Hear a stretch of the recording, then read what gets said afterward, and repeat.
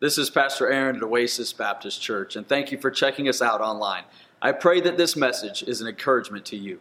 Amen. Again, you may be seated. Thank you for being with us, and thank you, teenagers, for leading us. Would you let them know if you enjoyed that this morning? It's exciting to see them grow and be able to lead and all of those things. There's been many years that we didn't have teens that were able to do that, and so it's exciting to see that happening and just for them to lead us into worship. And so we have been going through in the book of John. There are 7 I am statements, and we've gone through 6 of them leading up to today, where we will conclude this series, if you will. And so we've looked at several things. In the previous 6, basically it's Jesus saying who He is, but in all of those things, He's not just saying, hey, this is who I am, but it's also what I am doing for you and what I have done for you. And so we've looked at all of those different things. We've looked at He is the bread of life. He is there. He's giving us nourishment. He is the light guiding us, exposing sin. He is the door by which we must walk through. He is the shepherd guiding. He is loving and caring and protecting. He is the resurrection and the life. He is the way, the truth, and the life. And these first 6 have all looked at basically what Jesus has done, what He is doing, and it all comes back to what He has done for us. We came to John 14 last week, and we looked at John 14. Jesus came to them and He said, listen, I'm getting ready to leave. They're in the upper room, and He begins to wash their feet.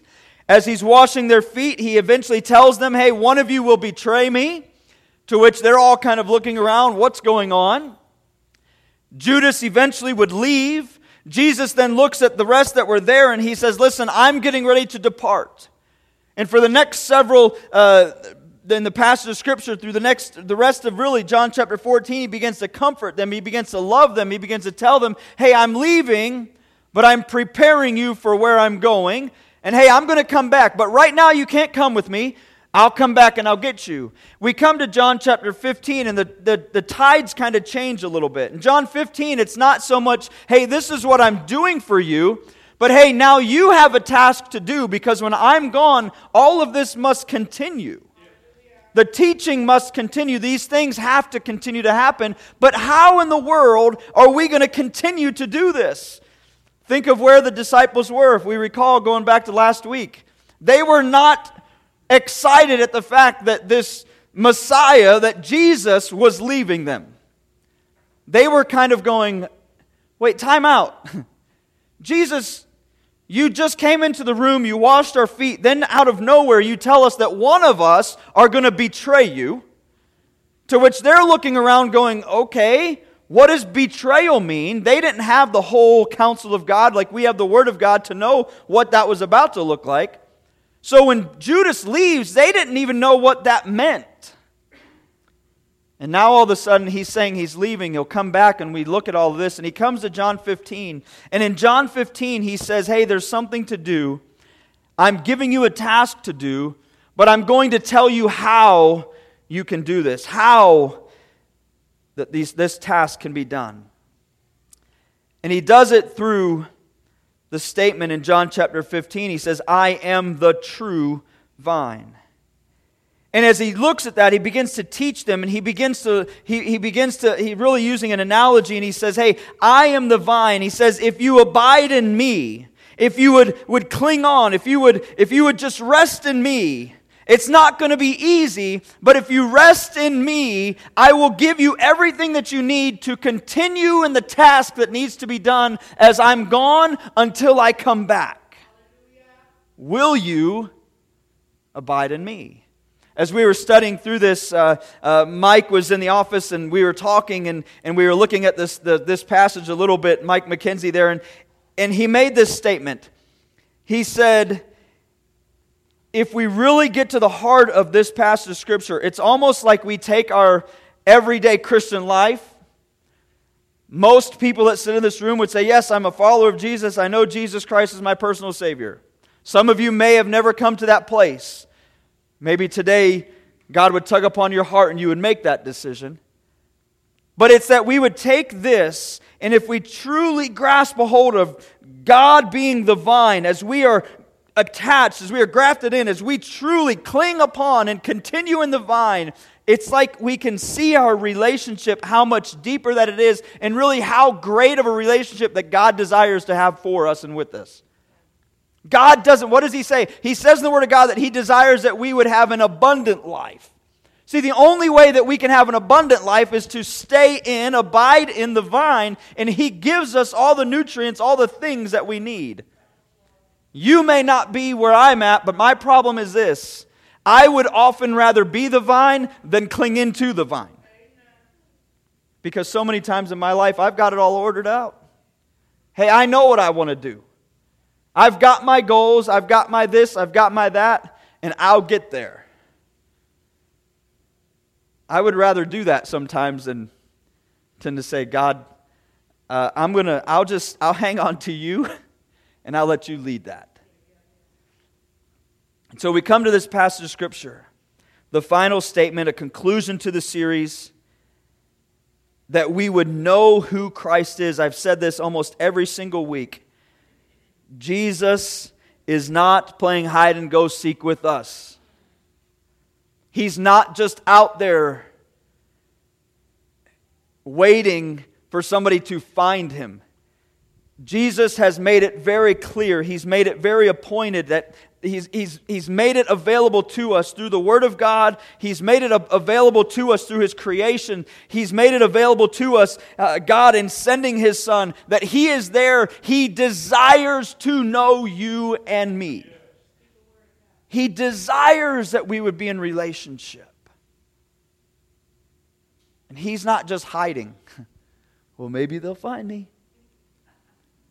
The last 6 weeks we've looked at, Jesus says, hey, I am the bread of life. Hey, I'm here to give you all the nutrients, all the nourishment that you need. Just come and eat from me. He says, hey, I am the light of the world. Hey, I am the one. I will illuminate everything. I will open it up. I am the light. Hey, I am the door. And as we read at that time, He would lay His life, He would lay down at the door of the sheepfold, and the only way that it came in is if it came through the sheepfold. The only way that it got out is if it got out of the sheepfold. I am the door. Only in me can you enter. And we went through all of this series looking at who Jesus says that He is. He desires to know us. But not only that, He desires that we would know Him. Today, as we conclude, this isn't so much about, do we know that Jesus is the bread of life?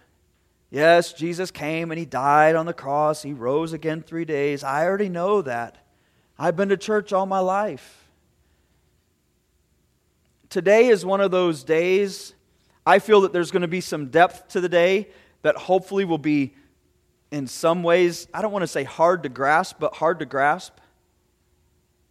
Because there's some truths in this passage of Scripture that I think oftentimes, even as somebody like myself, I've grown up in church. There's not many days in my life that I've missed church. This is all that I've known. But as I've really studied this out and as I've really read through this myself, I'm looking at this going, wow, there's serious stuff here. Because there's people that sit in this room today. And I don't say this out of fear, I don't say this out of anything, but there are people, if the Word of God is true, which I believe that it is, there's people that will one day say, Lord, Lord, and He will say, depart from me, for I never knew you. Because why? They never abided in the vine. They professed with their mouth, but they never developed a relationship with God.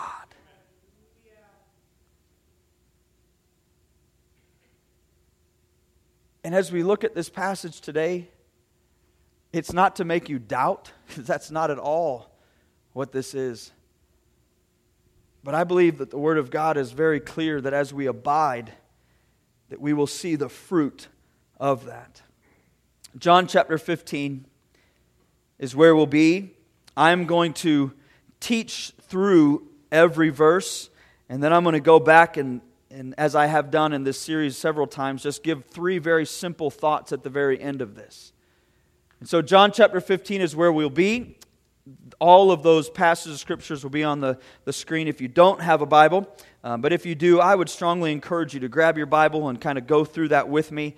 And we'll get to the end of, we're not going through the end of John 15. Just some of you are just like, We're going to go through the first 11 verses this morning. So John chapter 15, why don't we do this? I'm going to pray, and then we'll jump into verse number 1. Father God, I truly believe that this is a passage that we have heard many, many times. But I also believe that as we grab a hold of the truths and just seek You, that God, this passage can be life-changing, transformational in our lives. God, I don't know one person that would sit here today and say, there's not something about my character or something about who I am that I would like to change to be more like Christ. And God, I believe that today answers the question of how we can be more like Him. How can we change those character flaws? How can we become more like You? And God, would we look at this passage and would we see in this passage that God, You are the only way that we have life. We looked at it last week. You are the way, the truth, and the life. And God, today we're going to see that even so much more clear as we look at the vine. And that as we tap into the vine, we have that life. Father, help us. Speak to our hearts this morning through Your word. In Jesus' name, amen. John chapter 15, verse number 1 says this: I am the true vine, and my Father is the husbandman. So as we look at this passage of Scripture, the true vine is the very first statement Jesus is making. If we go back through every statement that Jesus has made thus far in these 7 statements, He has made it very clear in every one of them, I am God. So every knee will bow, every tongue will confess that Jesus Christ is Lord. One day, every person in this room, every person that has ever walked the face of the earth has to answer the question, whom do you say that I am? We looked at that at the very beginning of this series. Whom do you say that I am? And we have to answer that. Who is Jesus Christ? He's not just a teacher.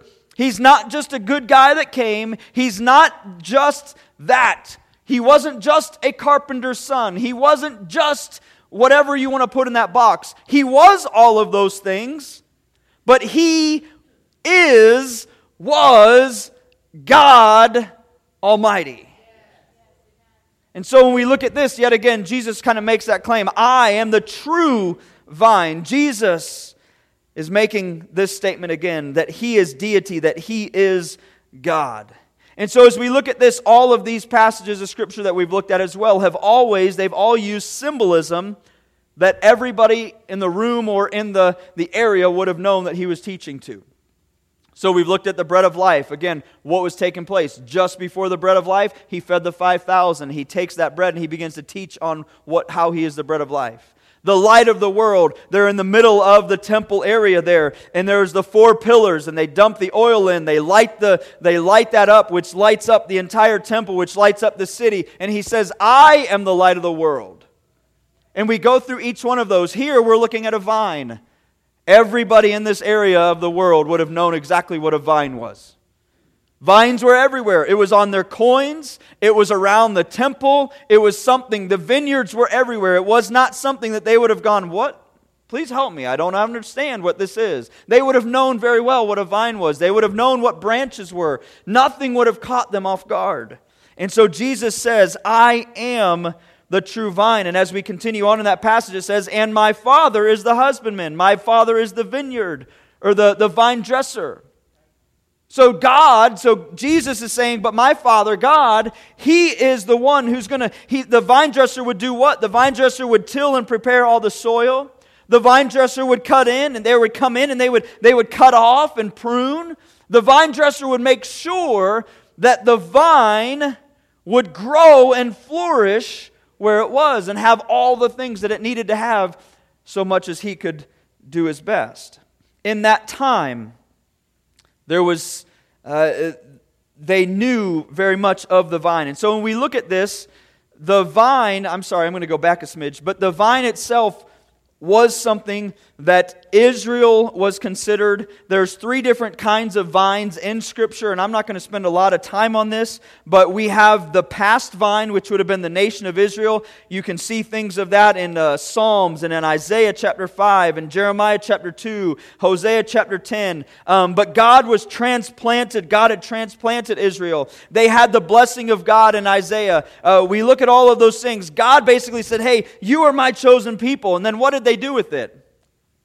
They floundered it.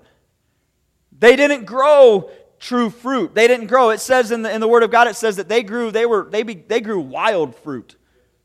So we look at that, and God did everything. God disciplined them. God chastened them. God did everything and basically took it away.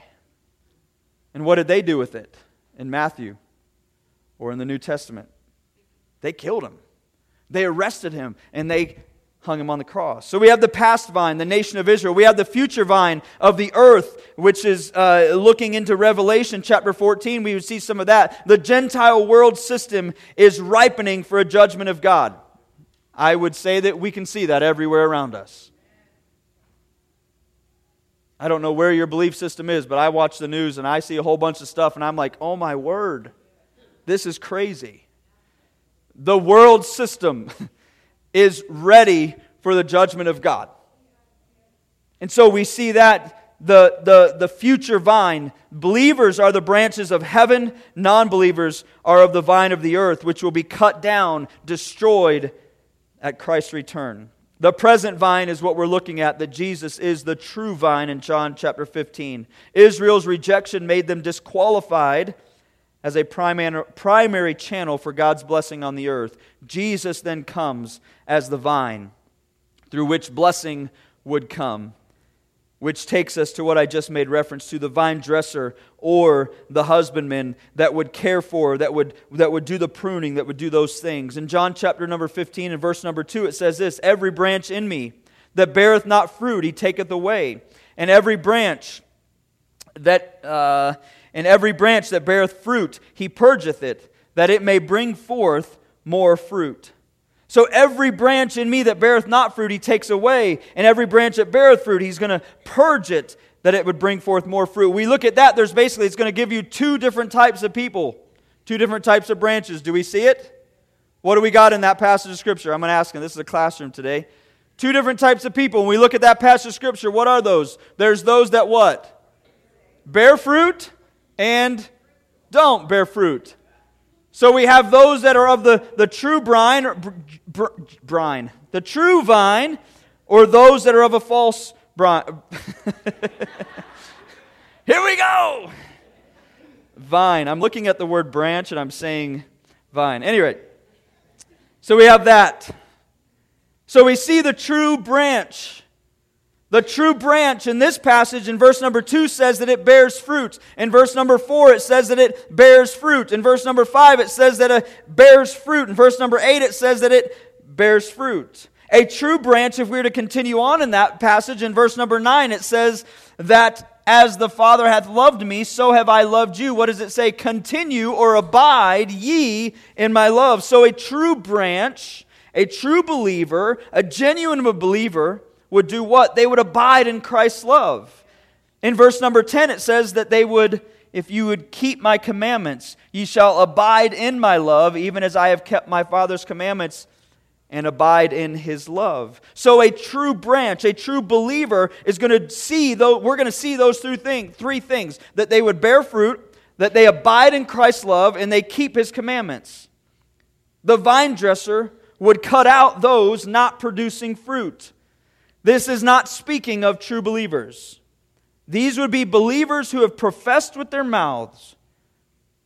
We can also look in verse number 6 where Jesus would say those branches would be cast out and burned. Some people would use this passage of Scripture, and I'm not spending time here, but some people would use this passage of Scripture to say of people that are losing their salvation. This passage is not at all saying that people were losing their salvation. This is specifically speaking of somebody who would say and profess to be a Christian. Listen, there are people that profess Christianity. What is the thing that just happened prior to this in John chapter 13? We've already spoke about it this morning. Jesus said, "One of you will betray me." Would we all say that Judas, being a disciple, had professed to know God? Very real right in front of the disciples as he's teaching them. They just witnessed somebody that walked and talked, somebody that served in the choir, somebody that changed diapers, somebody that did all of those things. Judas betrayed God.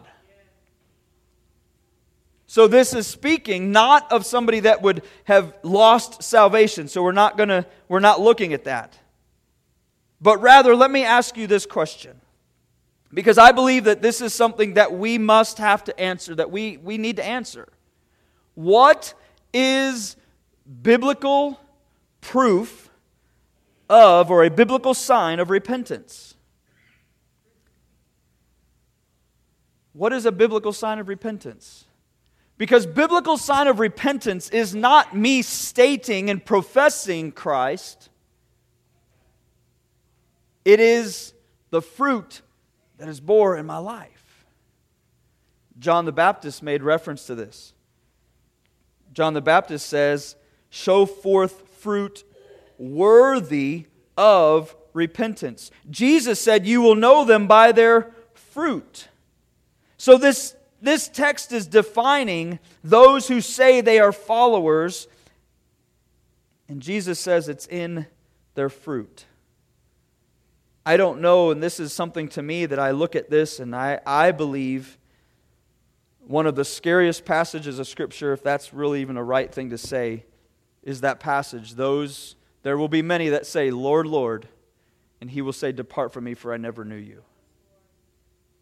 So many people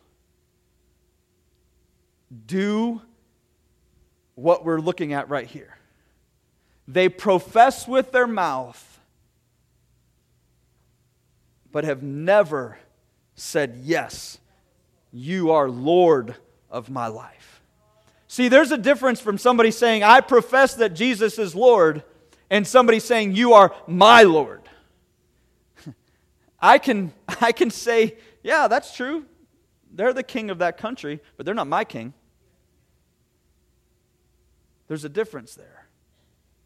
And so when we look at this hits at really some of the depth, in my opinion, and some of the quietness that we're looking at today. Because I truly believe that this is something that there's going to be many who will walk in this life, said the right things, have acted right, so that everybody thinks that they are who that they want to produce or promote themselves to be, that will stand before God, and God will say, I never even knew you.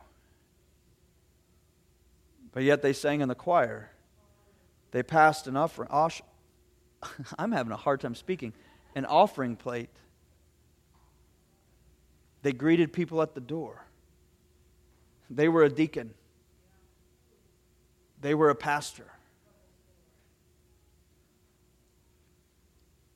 And so, I would say this morning, not to make you doubt, but have you sought Christ as Lord, or you have sought Christ as what Lord can do for you in salvation?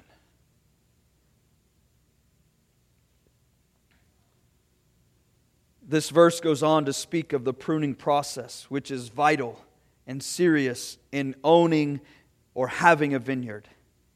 Because you can produce, or you can prune and develop an amazing vineyard, or you can prune and completely destroy the whole thing.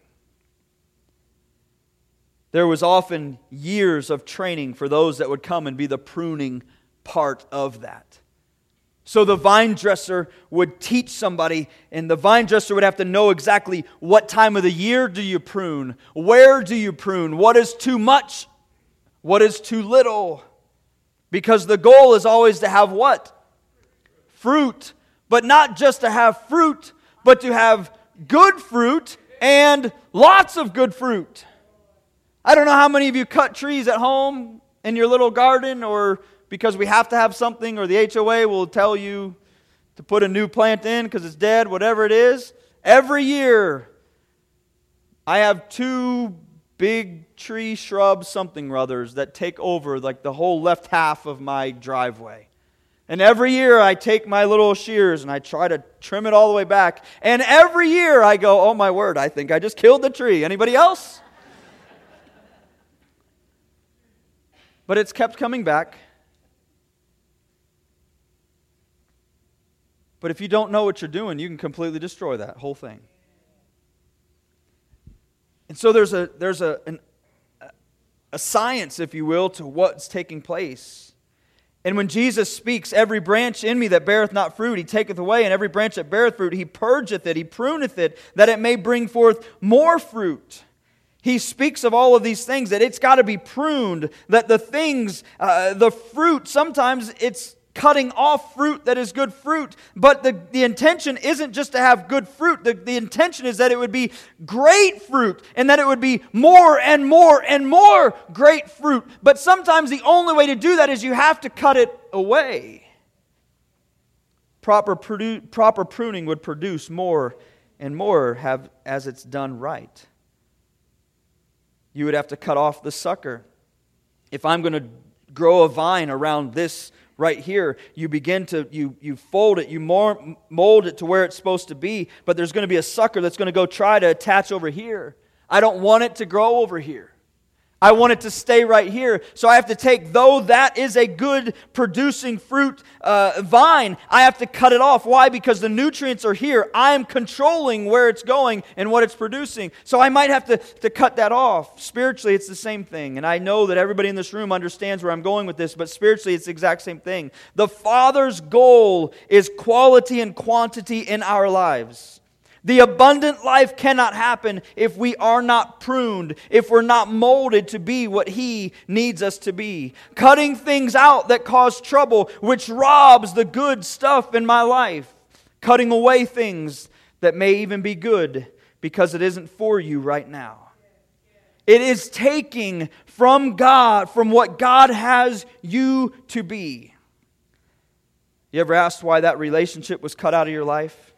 Why would God take this job away from me? Why would God take these finances away from me? Why would God do this or why would God do that? Let me just share with you. If you know Jesus Christ as your Lord and Savior, and God is pruning and God is cutting and God is purging things out of your life, it's not random. Because that thing is not, God's not trying to hurt you. God is trying to take you from here. And He's saying, I've got something so much better for you here. I've got something better for you. When I cut the trees at my house and I take off the flowers, though I'm taking off the beauty of what that tree is, when it grows back, the one that I cut now is 10. It flourishes. Listen, in your life, in my life, there's been things that I've looked at God and I've said, God, why are you hurting me? Why are you angry with me? Why would you do this to me? And God's saying, no, I'm not angry with you. I've got to get this out of your life. Because just like this healthy sucker that's trying to come over here and attach here, God says, no, I don't need you over here. All of that nutrients needs to be here because it needs to grow you. Listen, pruning is not easy. It hurts. It's invasive. You might look at it as God being angry with you. It's not. Pruning is a loving act of a gracious God who is not willing to sit on the sidelines while something is getting in the way of His best in your life. I've coached in the past. I haven't coached in several years, but I love baseball. And as much as I love baseball, I probably love coaching just as much. But as I would sit back and I could watch somebody play the game and do certain things, though they may do it and the outcome is okay. I was my son played t-ball, which worthless. But at any rate, my son played t-ball. And I would go in the field and I would throw balls at him and I would try to help him and coach him through swinging the bat. He got to the field and the coach just puts the ball on the tee and EJ's swinging and swinging. Then he sees these other kids and what are they doing? They're like, And then they're so excited because the ball went in the air. Listen, if you don't know anything about baseball, the intention is not just to get the ball in the air. That's called a pop-up. It's an out. I'm watching my son now go to bat and start doing this. And I'm like, no. I could tell my son, oh, EJ, that was amazing. You hit it to the shortstop. And he's 6 or 5, whatever he was. And I could, oh, EJ, that's so good. Look, you got on base. Or I could coach him and prune it and say, listen, EJ, I'm glad that you hit that, but let's do it this way. Because the goal isn't to hit it to the shortstop.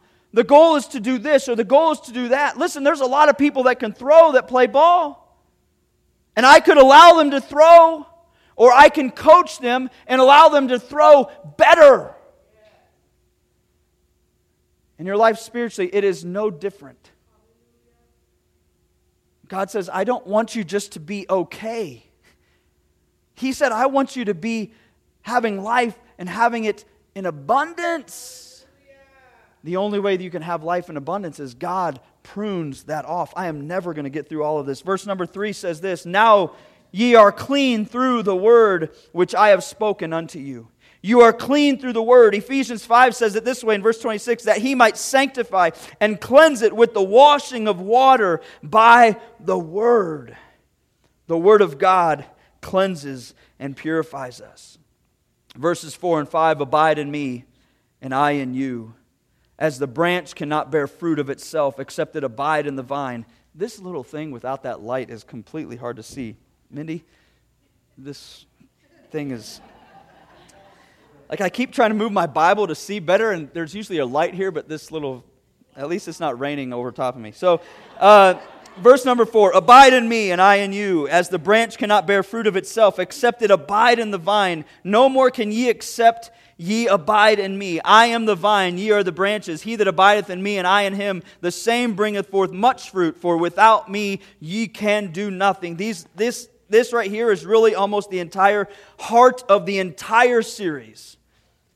Because I believe with everything, as I've studied and as I've looked, if we abide in Him, we have the nutrition of the bread of life. As we abide in Him, we see the light. As we abide in Him, we walk through the door. As we abide in Him, we understand that He is the resurrection. We understand that it's in Him that we have life. As we abide in Him, all of these things begin to make sense. Jesus did what? He was telling them, this is who I am, and these are the things that I am doing for you.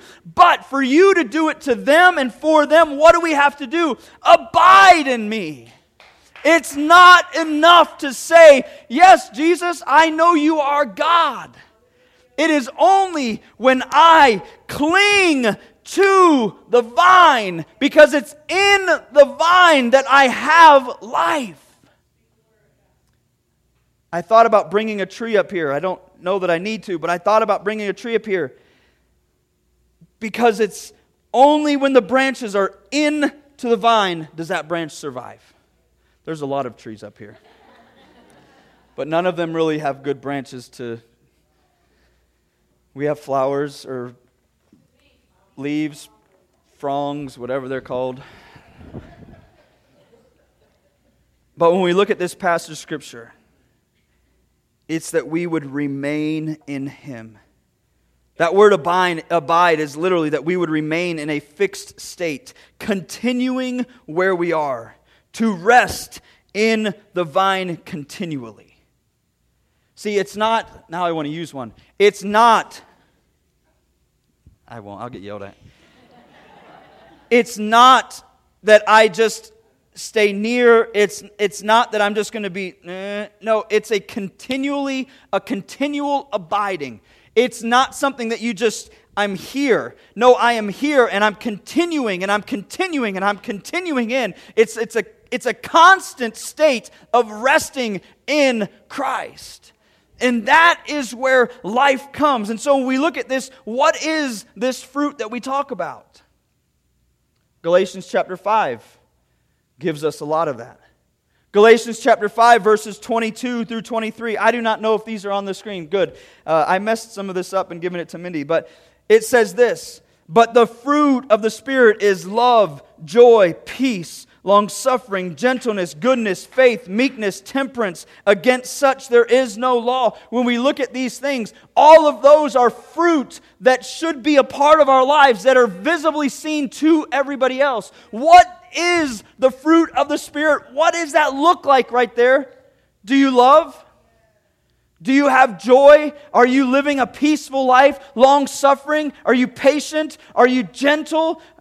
We go through those things. What else is fruit? Hebrews chapter 13 speaks of it. Let us offer the sacrifice of praise to God continually. The fruit of our lips, giving thanks to His name. Praising God is fruit. I don't know how many Christians that I know, they come to church. Yeah.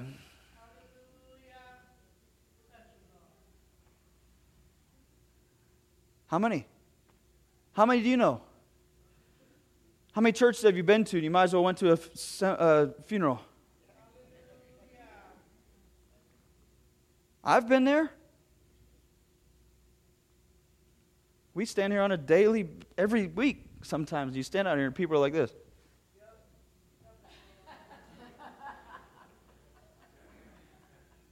What you going to give me today, Pastor? No, fruit. A part of fruit is the praising of my lips to Him. I get that we have bad days. But when every day is a bad day and you're a believer, we've got a problem.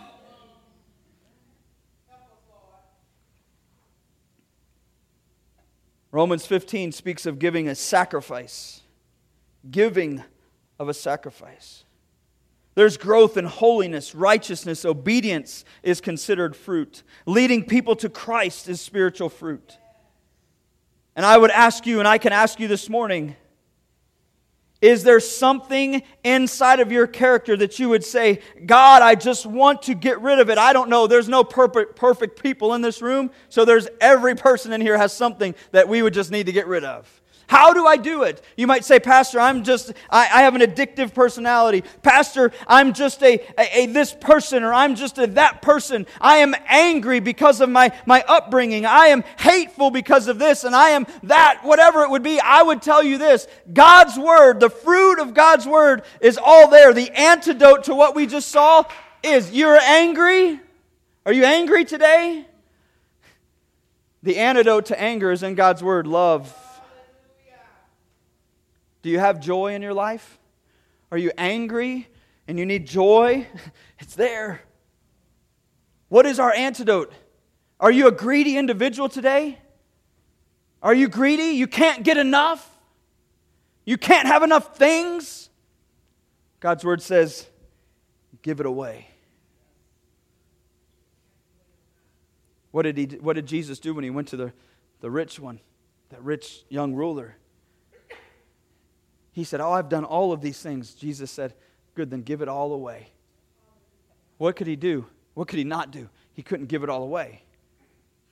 Because it wasn't about all of the good things that He did, but His heart was greedy. He didn't have that.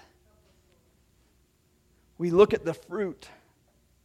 We look at all of these things. How can I change my character? How can I not be addicted to whatever I'm addicted to? How could I change the anger? How could I change my thoughts? How could I change? How could I change? How could I change? We know how we change. One, it's not easy, but here's what it is. God, I cannot do this any longer.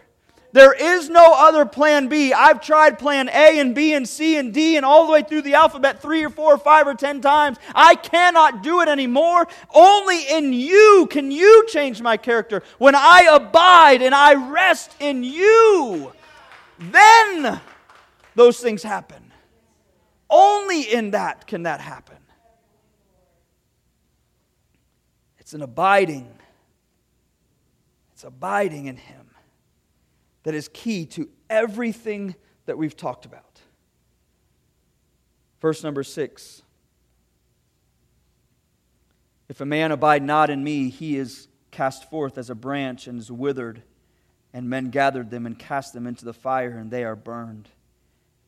Again, they are thrown away. They are cast into this fire. Again, we look at those two types of branches. There's a true and there's a false. Verse number 6, once again, is not speaking of true Christians who aren't bearing fruit. A reference of those who claim to be Christians, yet have no fruit. We look at all of these different things and we see Jesus is speaking again. If we abide not, there's many who will say one thing and have nothing in their heart. Verse 7, if ye abide in me and my words abide in you, ye shall ask what ye will, and it shall be done unto you. Herein is my Father glorified, that ye bear much fruit. So shall ye be my disciples. As the Father hath loved me, so have I loved you. Continue ye in my love. As we look at this and as we kind of come towards the end of a little of this passage, and I'm going to give you a couple points here. I look at all of these things. And I look at this verse in number 7. If you abide in me and my words abide in you, there's a promise. All of these I am statements, I truly believe, begin to be played out in this passage of Scripture as just abiding in Him. As we abide in the vine, we will ask what we desire. If you do this, then this. All throughout Scripture. Proverbs chapter 2, I believe it is one of my favorites.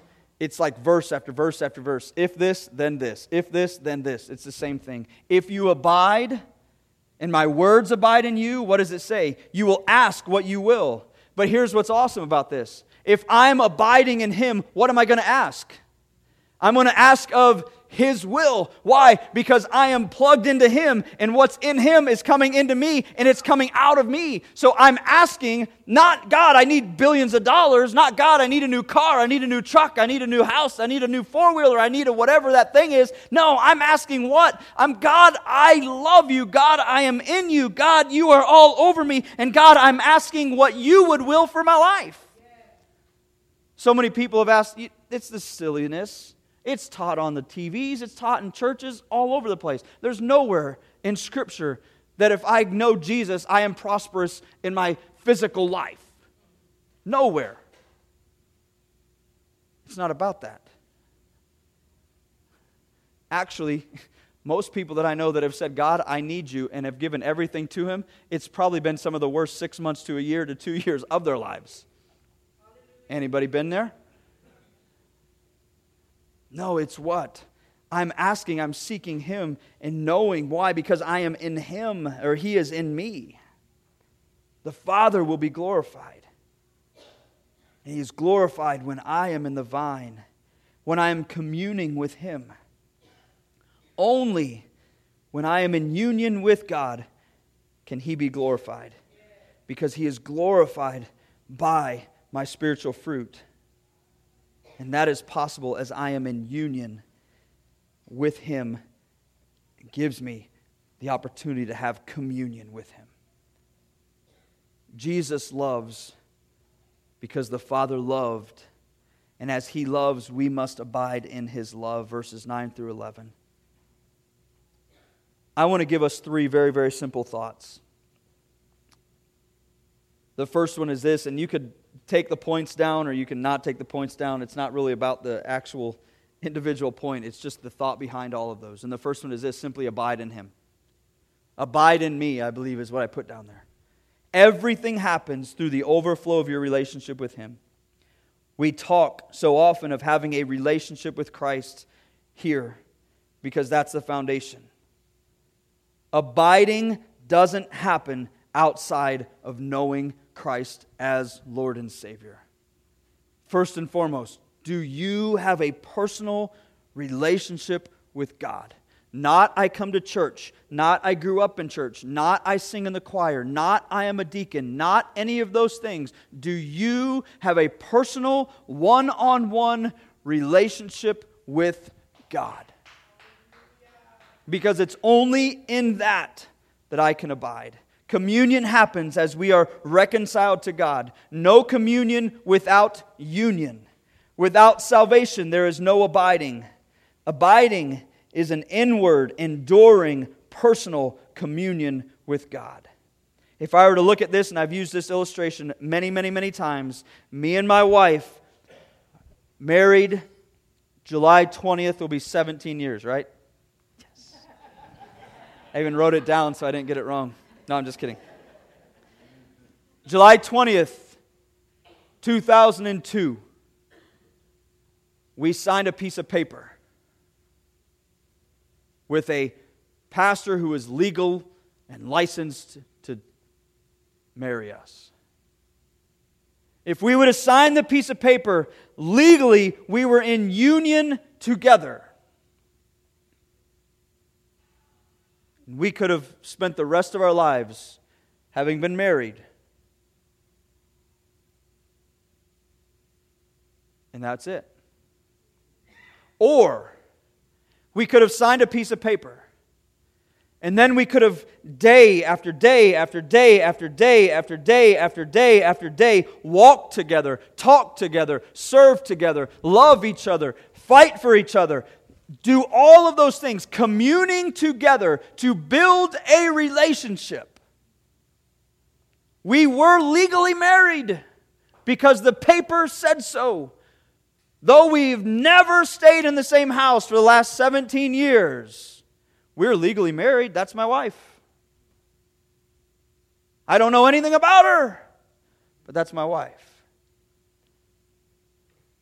But no, we serve together, we love together, we talk. She knows me, I know her. We're constantly striving to be in greater communion, greater relationship together. So many people signed a piece of paper of salvation, but never communed with God.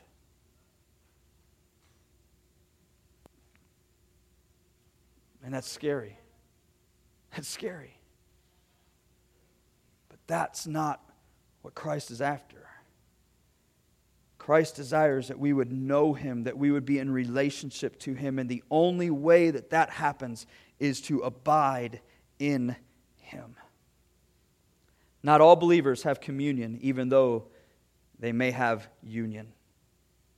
Many Christians, instead of accepting God's invitation to enter His throne room, I love this quote, many Christians, instead of accepting God's invitation to enter His throne room, stand alone outside the door, uncertain and ashamed. Christ beckons them to His banqueting table and offers them a room in His house. But they foolishly give up the glory of the life He has offered. They come to Jesus as Redeemer, but never go beyond the doorway to abide in Him and experience the unspeakable joy of dwelling with the King of Kings. I would ask you, and I could go stand at the door, are you standing at the door watching everything going on and you're looking out and you're going, man, that dude's just too much of a Jesus freak for me. That guy's too much on fire. That guy's just weird. What happens if you just walked in? God's inviting you in. What happens if you just walked in? You might get on the inside and go, wow, this isn't so weird after all.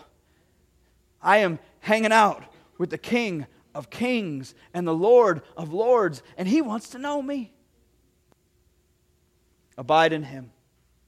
Without me, it says in verse number 5, without me you can do nothing. We must recognize and realize, without Christ, I can do nothing.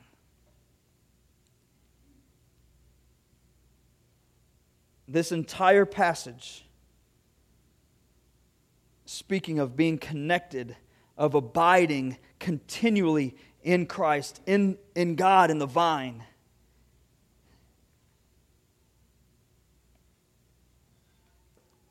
And I would go back to what I've said already. Do you want to be more like Christ? Then I have to abide in Him. And as I grasp a hold of it, I understand, wow, there's no part of my life that I can do anything outside of Him. Are you more willing to abide and be the vine yourself than to cling on to God as the vine? Without Him, we can do nothing.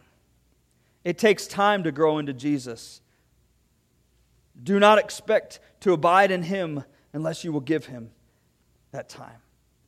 I don't know, some people I came to know Jesus and I'm really angry because my life didn't change. Why are all these things happening? I don't know. When was the last time you picked up the Word of God? When was the last time you had a relationship with God? We have to abide and rest in Him to experience the things that we desire in this Christian life. You know what? There's times in my Christian life where I've not abided the way that I ought to, and God is just gracious. God is gracious. But man, is it amazing to walk with God, to allow Him to flourish in me and to allow it to pour out of me. It requires time. There's been much of my Christian life that I didn't truly grasp a hold of the reality that without God, I can do nothing. Because I always look at it and go, well, I'm pretty talented in this, and I can do this, and I can do this. And it's easy to be all about me. It's easy to be all about me. Just like for you, it's easy to be all about you. As opposed to abiding and resting and realizing that without Him, you can do nothing. And the last thought is that my joy would be full. Verse number 11 says, "These things have I spoken unto you, that my joy might remain in you, and that your joy might be full." This morning, and as we conclude this entire series, all of these I am statements, the bread of life, the light of the world, the door, the shepherd, the way, the truth, and the life, the resurrection and the life. We go through all of these different sayings and thoughts and statements. And all of them are there to know, for God to say, hey, you can know me. But in all of that, He says, hey, just abide, just rest, continually stay in me. And as we go through this, you're going to love. As we go through this is going to happen and that's going to happen. But here's what it is, that my joy would be full. Listen, what happens when your joy is full? How many of you have went and seen a really good movie lately? Good. Nobody. Thank you, Tommy. I appreciate it. Half of the world went and saw I almost said a dumb movie. Half of the world went and saw some superhero movie a couple weeks ago. And half of you went and saw it because I saw it on your Facebooks. Who's seen a good movie? What happens when we go see a good movie? We talk about it. What happens? I am in love with my wife. You know what I do? I talk about it. Man, my wife and my kids aren't the worst part of my world. My children sometimes make me think they are. I love my children. They're not a problem in my world. They are my world. And because of my children, I talk about my kids. I talk about my wife. Why? Because she's awesome.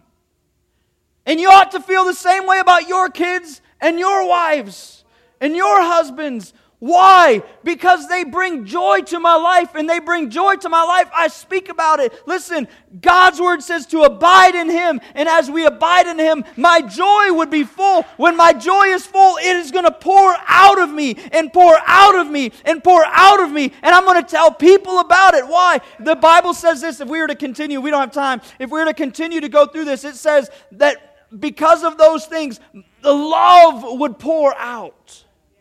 How will they know that you are my disciples? By the way that you love me.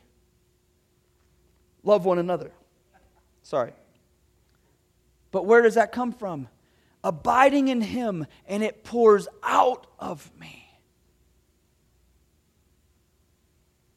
There's so much.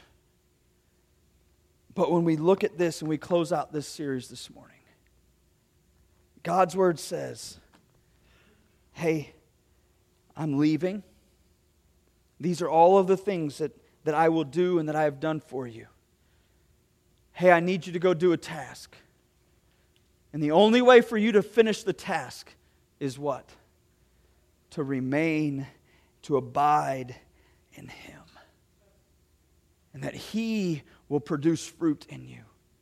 And that He will do that in you. That your joy would be full. When my joy is full, I will shout, I will praise. When my joy is full, I will sacrificially give. When my joy is full, I will see the blessings of God. When my joy is full, I will do all of those things. And the work will continue. But as I abide in the vine.